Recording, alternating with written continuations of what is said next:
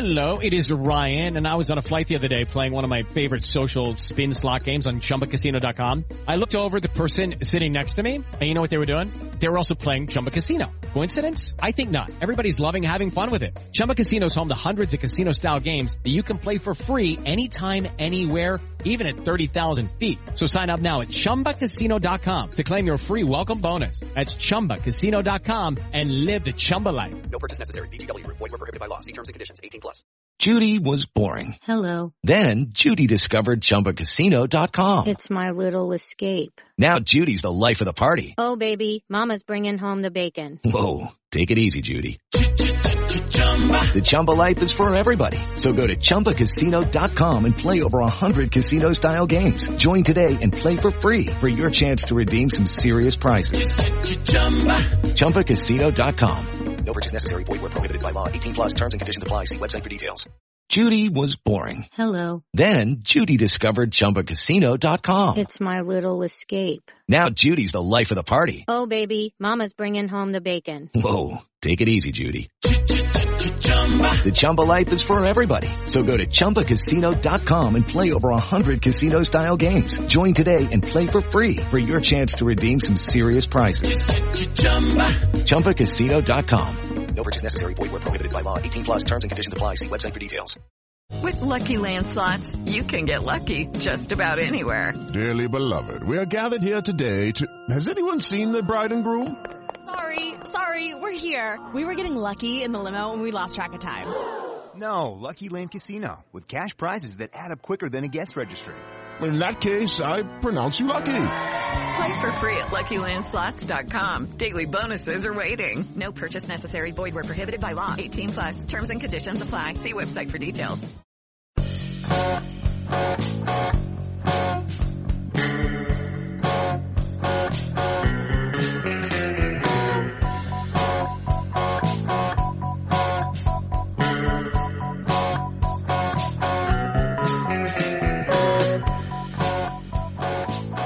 Hey everybody, and welcome back to From Complex to Queens, the Mason Avenue's Minor League podcast. I'm Steve Saipa, and I'm joined by Ken Levin and Thomas Henderson this week. Lucas is feeling the effects of the coronavirus vaccine, so no bueno, but also bueno.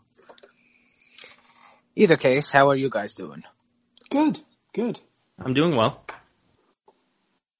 All right, so let's start Promote Extend Trade, and in the last couple of months, really the last couple of weeks, kind of, baseball's lost a lot of greats and Hall of Famers, and this past week we lost another one, maybe one of the greatest players in the game itself, Hank Aaron. Obviously, Hank Aaron was the all-time home run king till Barry Bonds in 2007, and he's associated mostly with home runs. So, what famous Mets home runs are we going to promote, extend, or trade? And I wanted to keep this regular season only, so things like the Grand Slam single, David Wright's World Series home run, those are not going to be eligible. And I also kind of wanted to keep things a little more even, I guess, so nothing really super iconic. I wanted to kind of keep things on a level playing field here. So the first home run that we have is Tommy Agee's 480-foot homer into the Shea Stadium upper deck in 1969. Next, we have Darryl Strawberry's 300-foot homer off the roof at Olympic Stadium in Montreal in 1988.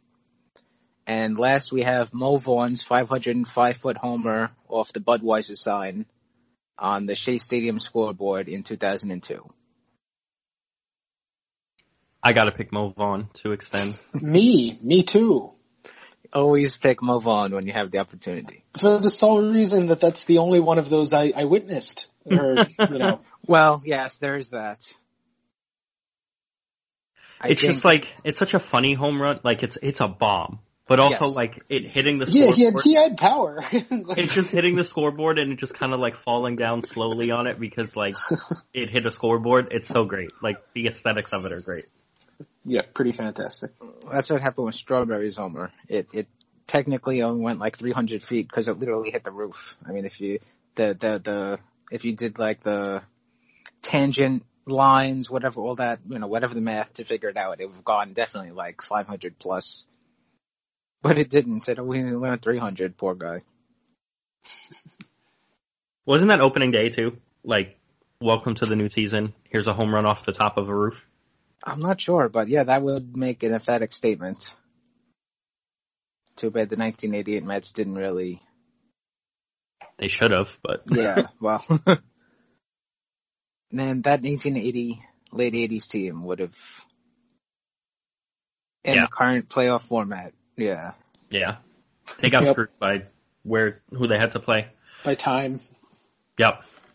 I think the worst of those teams was like whichever one it was. They won like 88 games at their worst, whatever. Wasn't that like 87 where they were kind of like on a World Series hangover? Like the upswing.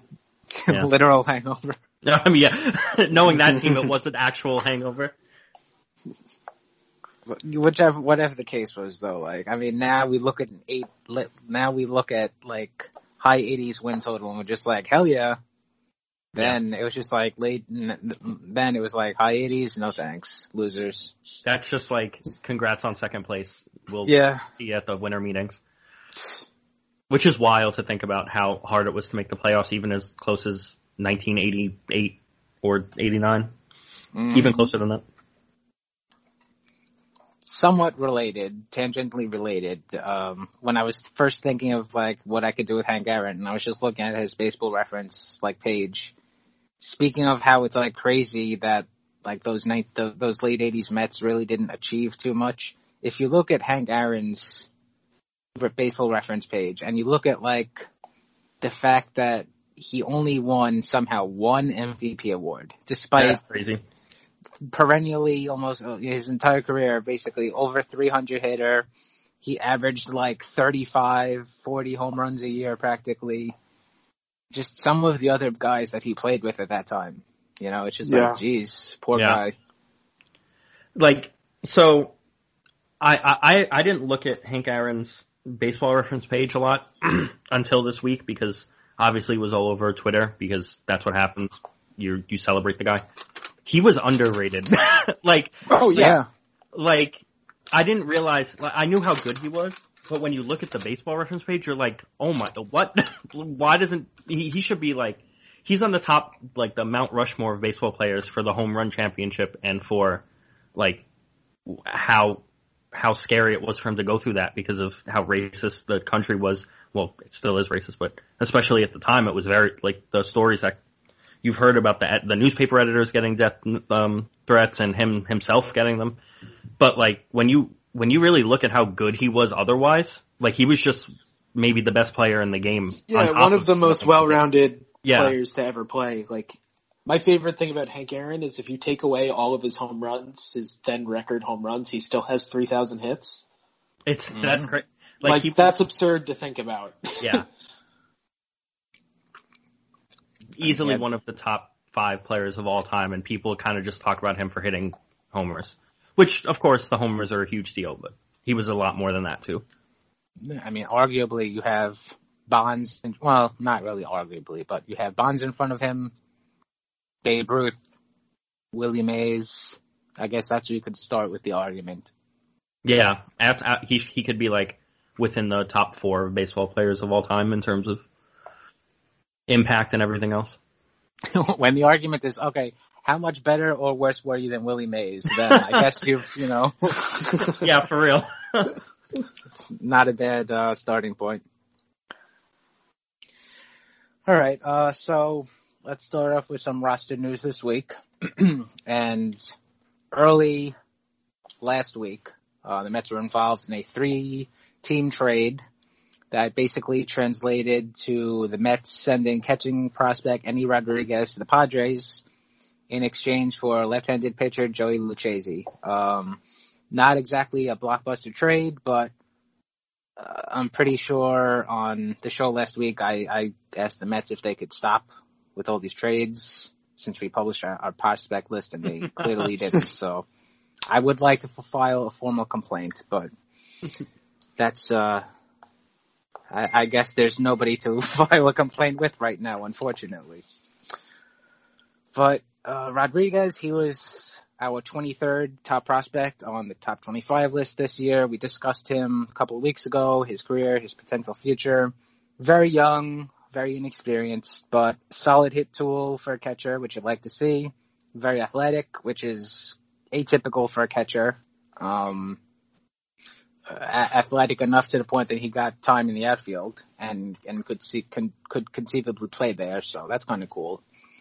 But, basically he was just an intriguing guy based on potential, and 90% of guys like that, they don't make it. Joey Lucchesi, on the other hand, he made it. He was a college senior signing in the 4th round of the 2016 draft, spent a couple of years in the Padres system before making his MLB debut in 2018. And since then, he's been roughly a league average pitcher in basically the 2 seasons that he had a spot in the San Diego rotation. Not really sure what happened last year. Basically, the Padres just kind of gave up on him completely. But assuming those bad 5 innings in 2020 that he pitched are an outlier and not the new normal, their loss is our gain here because very solid move. Can't complain. One of my least favorite things about the recent Mets era is the very clearly not major league starters who they've had to trot out over the years because of injuries. Very frustrating. They just never seem to learn that you need 7 or 8 starters, even if some of them have to start in Syracuse. And this is the exact type of move that doesn't let that happen. Even if Matz beats him for the 5th guy or for the 5th rotation spot, or they get more starters or whatever the case may be, I would rather him pitch for 3 weeks in August than Corey Oswalt or something, so that's really where I'm at with it. And maybe he surprises us and makes the team outright out of camp, because that's possible. He was a major league starter for 2 years and a solid one at that, nothing spectacular, but he also throws a curve. So what more could you hate? Yeah, nothing. Overall, the numbers were fine. He's supposed to be the Mets' 5th starter or even less than that. So I will take a 4 ERA out of a guy like that with pretty solid peripherals. I think for his career, which his career is 50 starts, give or take. But I think for his career, he has a 3.0 walk per 9 and an 8, strikeout per 9. I'll take that. At the very least, he's insurance against David Peterson, not being good at all. Mm-hmm. You want multiple of that guy if you're not comfortable with any one of them, being the man. And I wonder if you could pitch out of the bullpen too. Yeah. But that's a whole nother can of worms that I don't know if you want to. I think Peterson definitely could. Yeah. I've always thought that he might, maybe he gets an extra mile per hour or 2 on the fastball, and then the slider's a good pitch. From a tough arm slot. I don't know about Lucchesi, but Lucchesi? I think it's Lucchesi. Gotcha. I don't know how he would translate just because I'm not particularly or as familiar with him as I am with Peterson, but it could be the same deal. You would rather have 2 of them than have to rely on one, I guess is the sum of what I'm trying to say. He's a fun guy to watch because the mechanics are all kinds of I'm looking at some highlights now and very funky. Super goofy. That's why I actually looked to see what his walk numbers were, and surprisingly, it's not that bad. Like I said, 3 per 9, give or take, whatever it is, which is for the amount of herking and jerking and driving that he does. I'll take. I would think he has no idea where the ball's going. Yeah. But it works, and he is a Mets pitcher for the foreseeable future because I think also he has 2 more option years left, or 3, and whatever. He's not even an ARB yet. He's an ARB next year. I think. These are the kinds of guys I'm perfectly fine acquiring. Mm-hmm. He's gonna be a mainstay as a swing guy on the Mets for a few years now, assuming he just doesn't get totally bombed. But that's the type of depth that good teams have, because you need a guy who won't lose you a game when people are hurt Or a guy who just beats everyone out, like I said before. And they, with his acquisition, they cornered the market on the very important Italian American fan, demographic. All right. Exactly. Yeah. One more piece of roster news, and this one is kind of back of house, not on the field. The Mets replaced Jared Banner. He's with the Cubs now. And they hired Kevin Howard as their executive director of player development. Sounds very boring, obviously, but, first question is, what exactly does that guy do? And I was looking up some stuff about Banner, and I actually found a really good quote from him about what the job that he had was. So, according to Jared Banner, quote, "I look to find innovative and creative ways to help our players get better from the time they sign with us until they reach the major leagues." Very simple, very concise. That is what the director of player development does. On the, I think it's more interesting on the macroscopic level. They deal with the development of baseball skills and baseball tools, and they work with everybody to kind of develop organizational strategies like, the throw curveballs instead of sliders, or, focus on drawing walks, even if, your strikeout numbers go up, that kind of stuff. And that's the kind of stuff that differs from team to team, organization to organization. And it's cool when you see like a player come from some other team and the Mets or, whatever other team that this player goes to is able to kind of blossom in a new organization because their strategies are, just mesh better with, what that player brings. A good example, I guess, was Blake Taylor going to the Astros. He was able to bloom there, whereas with the Mets, he was never bad per se, but, things just worked out for him better there. The hope is that the Mets are now a team that does that in reverse. Yes. The Mets want to be a place where, give us all your undervalued assets and we'll turn them into superstars. Yeah, where you get Joey Lucchesi, to go back to our previous conversation, and make him better than he was. And then, bam, it looks great, Instead of trading good players for good prospects for nothing and then looking stupid. Mm-hmm. Which happens nice a lot, change. Unfortunately. Yeah. It happened a bit too much, so. So on the microscopic level, the head of player development, they kind of do things that we talk about a lot on the show. They monitor and develop nutritional plans and sleeping, plans and mental health things and physical health things, all that kind of stuff. And as we've seen with Dom Smith, he basically went from a low power first baseman who the bat speed even looked like it was slowing to a well above average, hitter for average and for power, basically because he got better medical care and better access to nutritional guidance and all that kind of stuff. So I'm, hoping that, especially now with a new owner and a new infusion of money into the team, that would be nice, that these kinds of things can be focused on at a lower level than just the majors. Yeah.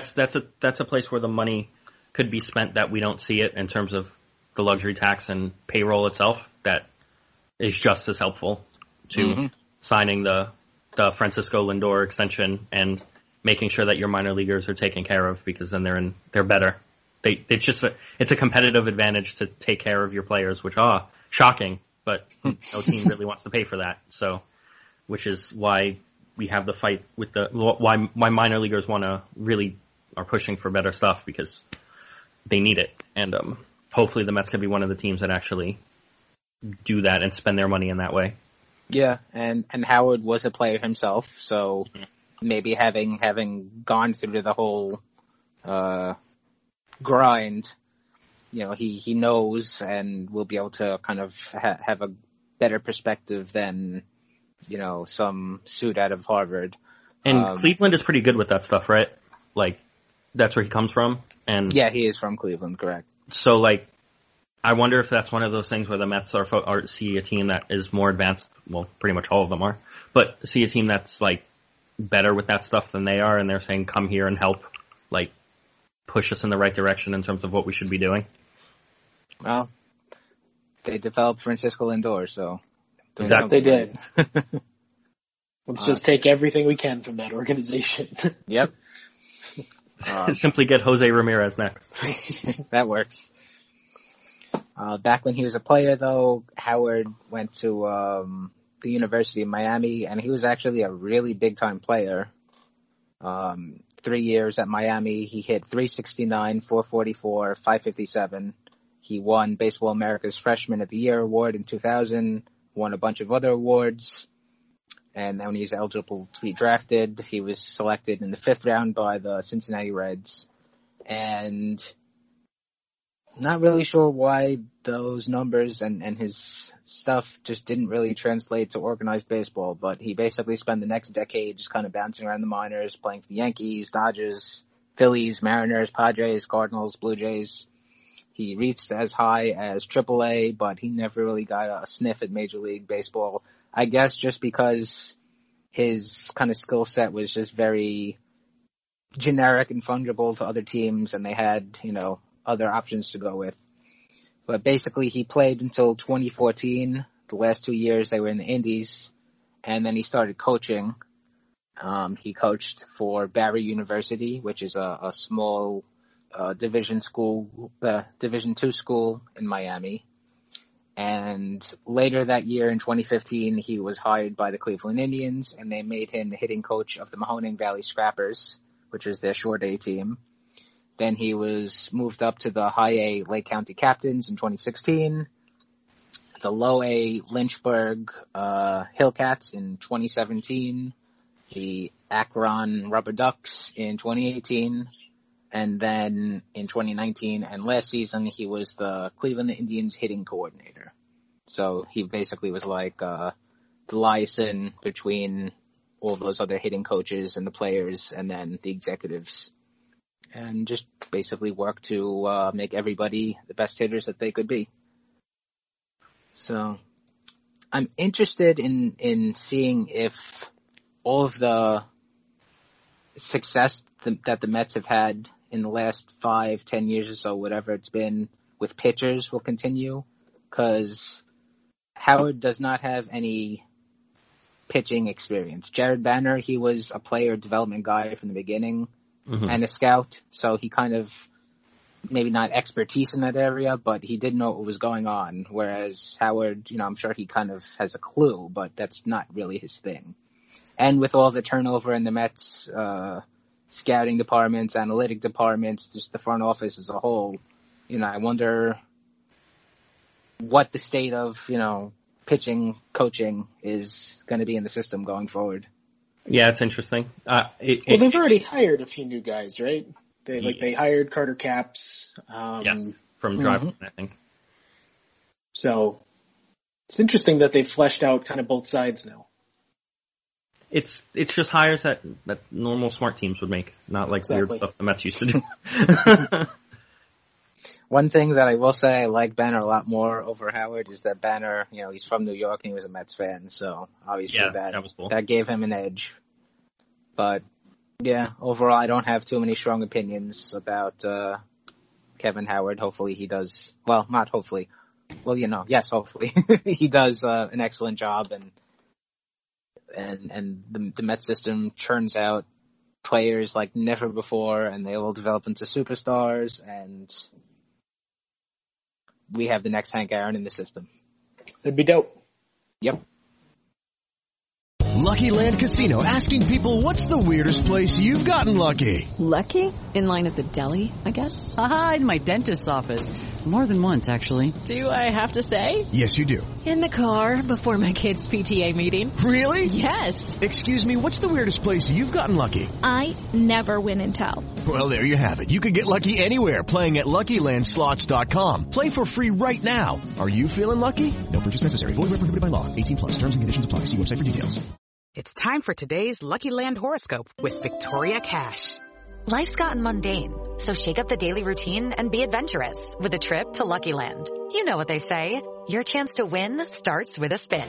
So go to LuckyLandSlots.com to play over 100 social casino-style games for free for your chance to redeem some serious prizes. Get lucky today at LuckyLandSlots.com. Available to players in the U.S., excluding Washington and Michigan. No purchase necessary. VGW Group. Void where prohibited by law. 18+. Terms and conditions apply. All right. So we are back at our top prospect list, plugging away, covering and highlighting all those guys that we selected on our 2021 top 25 prospect list. So to recap, 3 weeks ago, we went over 25 to 21. Right-handed reliever Riley Gilliam, right-handed starter Jordany Ventura, catcher Andy Rodriguez, and outfielder Stanley Consuegra and Adrian Hernandez. Last week, we recapped 20 to 16. Right-handed pitchers Sam McWilliams and Dyson Acosta, outfielder Alexander Ramirez, and right-handed pitchers Robert Dominguez and Harold Gonzalez. So this week we are going to do 15 to 11, and we're going to kick things off with number 15, right-handed pitcher Junior Santos.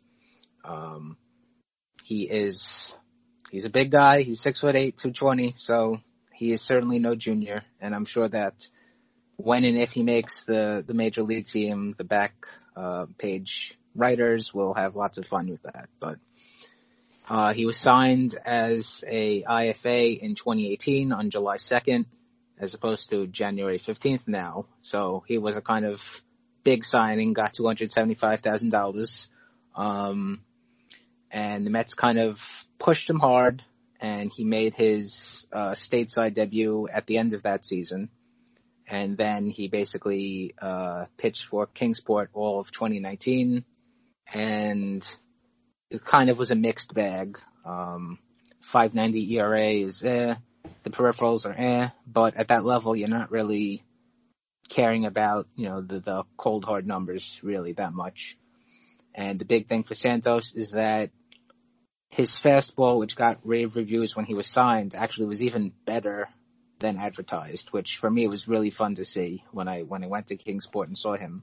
Basically, all the reports were like he kind of sat, low to mid 90s, and when I saw him, he was hitting like 96, 97, 98, which is like, okay, that's unexpected and nice to see. So one of, a handful of guys that actually have a solid fastball in this system. And then is it the best fastball? No, it's probably like Matthew Allen probably has that, but you can. It's probably closer to the top than we would like to think. I mean, guys that have the potential to hit triple digits, Santos, Otañez, and I feel like maybe one or two. Jose Moreno used to, but when I saw him in Colombia last year, he was not. Then you get straight to the IFA guys. Yeah, like the really young kids. Right, Dominguez, he could. I'd say, are we defining best fastball as just fastest, or because Allen's in the conversation if it's like best overall? Yeah, right. I mean like overall, like not speed wise, not hardest fastball.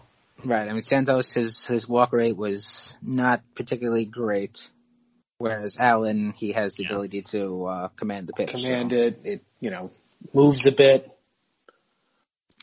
I would say, I guess Allen has the best fastball in the system overall when you take into account everything that would go into having an effective pitch. Yeah, I got you. But yeah, there's plenty to dream about with Santos, so hopefully he realizes some of that potential. He's young and projectable. And he already throws hard, so those are three things that you like to see. Mm-hmm. Plus, he's tall. Also a good thing. Yeah, that helps. All right, next up at number 14 is Freddy Valdez. And he was signed in actually the same IFA class as Junior Santos. He was kind of one of the keynote players of that. The Mets picked him for $1.4 million. He spent most of his first year in the DSL and then got sent stateside like Santos. And Valdez is just a real physical looking kid. He's 6'3", 210 pounds, so he's a big, strong, thick kid, and he's got lots of power. It's above average raw power. Still kind of learning, so it hasn't really translated too well in game, but it is there, and you just kind of have to work and coach him to kind of tap into that better. But power is a tool that cannot be taught, so it's good that he has, that batting practice power for now. In the outfield, he's kind of okay. Once he gets going, he's a fine outfielder. He can cover a lot of ground, but he just kind of has to get going first. Arm is above average, so that's good. Probably is a right fielder because of that.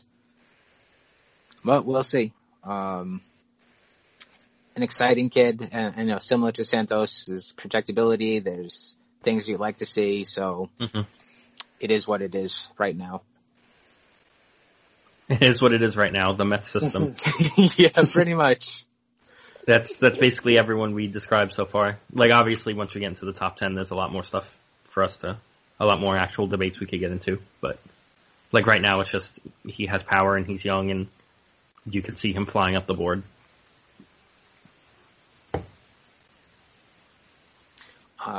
Number 13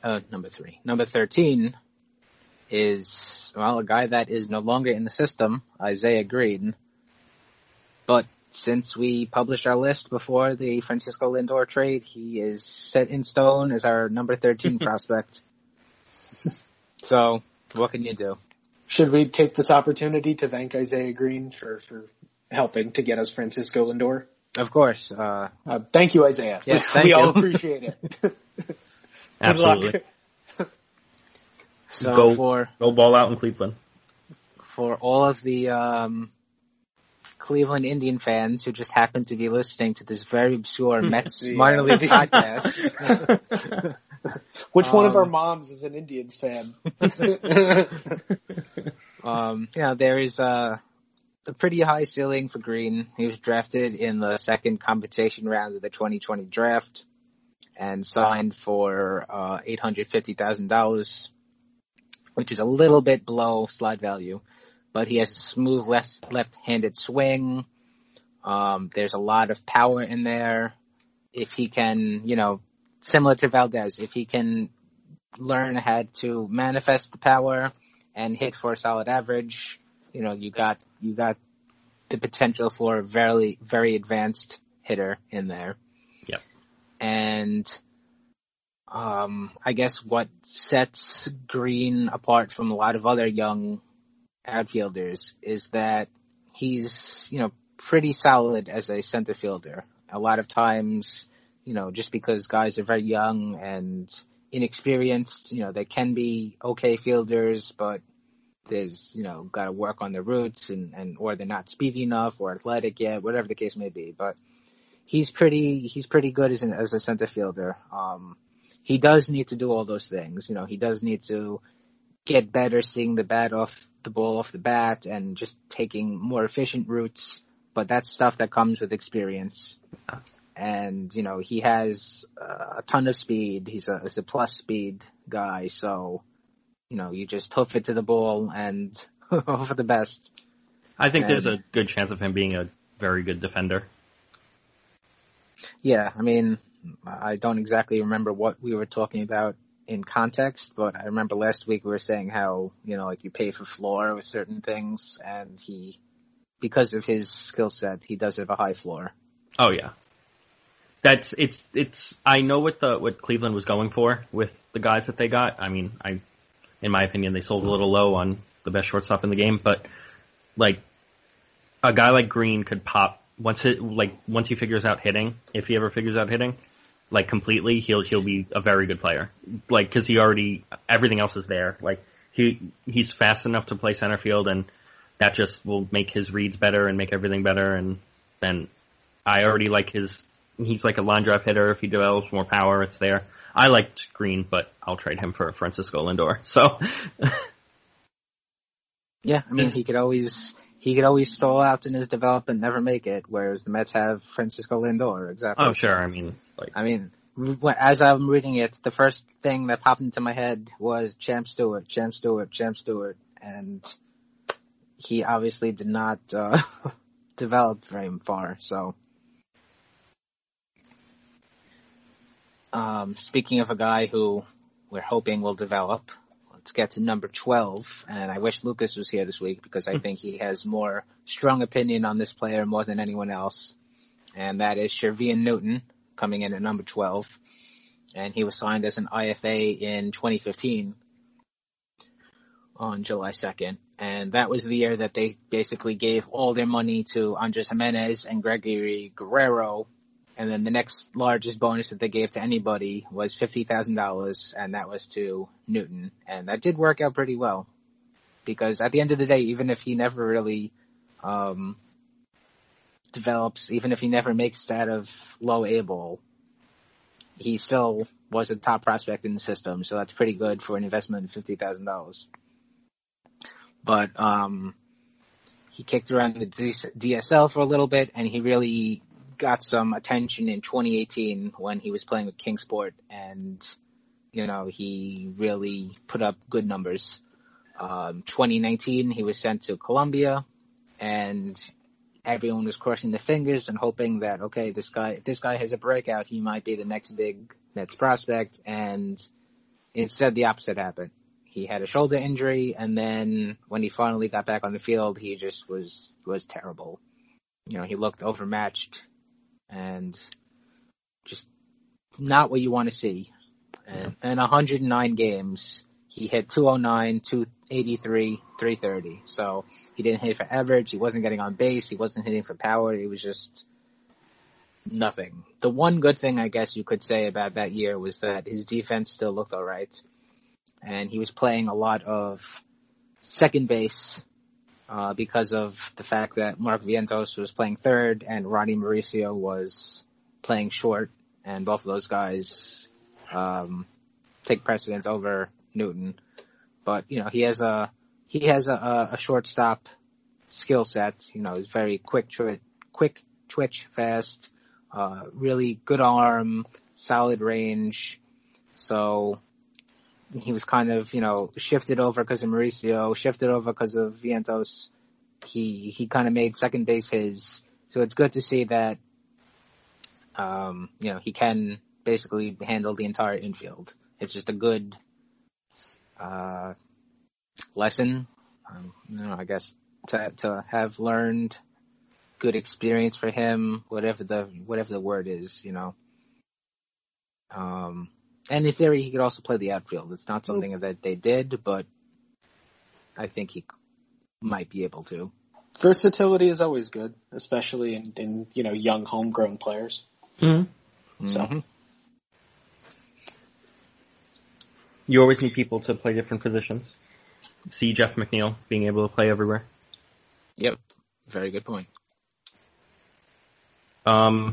It'll be interesting to see if he ends up like a post-hype guy, because now he's even further away from the shoulder injury. Hopefully, I don't want to say hopefully that was what was keeping him down, but it could have been residual effects from a shoulder, because you know how those mess you up. That's a tough one for a hitter. Mm-hmm. So hopefully it's just now it's been a while since that because of everything, because of COVID and everything else. So hopefully he's just healthier, and then he kind of reminds everyone why he was a prospect in the first place. He's crossing our fingers. How old is he now? He's going to be turning 22 at the beginning of next season. Okay. I mean, he's not young for a prospect, but he's not ancient either. So there's plenty of time for him to figure stuff out still. And also the whole thing with age and level, we kind of need to readjust our expectations, because now that there's only 4 levels, well, 5 technically, but 4 full, levels, a lot of things are going to be, next year is going to be a big learning experience.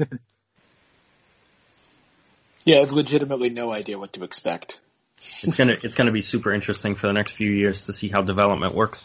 Mm-hmm. And how aggressive teams are, because they're gonna have to make big jumps with your prospects, otherwise you leave them stagnant in a place for too long. Yeah, I mean, people hopefully smarter than me over the next couple of years, once some of these players start hitting the actual majors, will be able to, I don't know, look at the bigger scale and kind of figure out like how badly is Major League Baseball bungling the game itself by just kind of chopping the minor leagues. You know, like offense will go down, or pitching will go down, or whatever the case will be. But it'll be interesting to see the long-term effects of this. Yeah. All right, and now our final guy that we'll discuss this week at number 11 is Thomas Szapucki, and he was. We're gonna spend like half hour on him. Yeah, he was drafted in the 5th round of the 2015 draft. Didn't really make too big of an impression that year, but he really burst on the scene in 2016. He carved up the Appalachian League and New York Penn League, Kingsport and Brooklyn, and then started 2017 all right, but then had Tommy John surgery and then had some setbacks, but finally was on the field in 2019, technically last season. And it was kind of, I don't know, touch and go for sometimes. He started out the year not looking that great. He kind of hit his streak. They gave him about a month off or so. And when he got back on the field in the middle of May or beginning of June, whenever it was, he looked a lot better. And the numbers as a whole were fine. 2.63 ERA in 61 2/3 innings with, a strikeout rate above 9. So that's good. But more better. But better than, the numbers is the fact that the stuff progressively looked better and better as the year went on. Towards the beginning, when he was pitching that April, fastball was like high 80s, which very scary for any pitcher, but especially for a guy coming back from like a 2-year layoff because of Tommy John. But it eventually kind of came back. When I saw him in Columbia, it was sitting like 91 to 94 or so. And then even later on in the year when he was pitching in Binghamton, their guns on the broadcast and stuff were saying he was touching 95, 96. So that's what you want to see is the eventual return of what was missing from surgery. The secondary stuff, that takes longer. When I saw him last year, everything just didn't look as crisp as it was. His curveball and his changeup would actually was becoming an okay pitch before he went down to injury. But those things, they just kind of looked very blah. Last year would have been nice to see how those things came back, but obviously there wasn't a season. And then in the alternate site at Coney Island and Fall and Shucks, reports were that everything was bad again. Like he was, throwing flat curveballs and firm changes, and the fastball was back to the high 80s. So don't really know what to make of all that because of the context, Yeah. Is he just like a guy that needs like a lot of innings now to like get his ligaments fully warmed up? Like maybe. Is that possible to do given the current climate? Yeah, I mean, was he a guy? Earlier in his career when he was first drafted, he had some what's a good word? Not behavioral, maturity issues and nutrition issues. And he kind of got that hammered out, and that's when he became like a big phenom in 2016. So, does he need to just work on his conditioning and all that kind of stuff again? And if he does, will the fastball and everything like that come back? Don't know. A lot of questions and no real answers. He's a weird one. Like, I just don't. I don't know what to think about him. Like, for all the stuff you were saying, I guess trying to make him a reliever and see if he could just pop in the bullpen, but because he's also like 25, I think, so like the clock's kind of ticking on him. We kind of got to get him up to as soon as possible here. And also, another thing to keep in mind here is the reports that we got about him. It's not like, we have a big report like so-and-so went down to Coney Island and saw Thomas Szapucki, and here's what it's all saw. secondhand. It's all secondhand. We don't know, was it a rainy, crappy day? Because, you're from Brooklyn, like the beach over there, if it's a kind of crappy day, it's like not great. Not the best weather to be playing baseball in. Was it just one bad look? Did whoever saw him, was it multiple looks? Because I know, for example, when I saw Bryce Hutchinson, when I went to Columbia last year, 2 years ago, the first night that I saw him, it was kind of wet, rainy day, and his fastball was like 88, 89 out of the bullpen. I'm just kind of like, ooh, this is not good. And then when I saw him at the end of that week again, when he was making a start, he was hitting 91, 92, 93. Very different. So was it just one bad look that is an outlier ultimately? Again, we have no answers. But, it's not necessarily information to just be completely discarded. No. Because, somebody saw it and somebody, felt enough about it to then let other people know and blah, blah, blah. But it's just something to keep in mind. Yeah, like, he's going to be one of the dudes that I'm very interested in seeing pitch next year in this upcoming season, just because he could maybe be like, if he is fine, then he can maybe be like a fake bullpen option for a few weeks, or you might be talking about him as a he's done here type of guy, and it's time to just forget about him, Like, I don't want to say this is his make or break season, but it's getting up there. I mean, it kind of is. He's a little on the old. How old is he?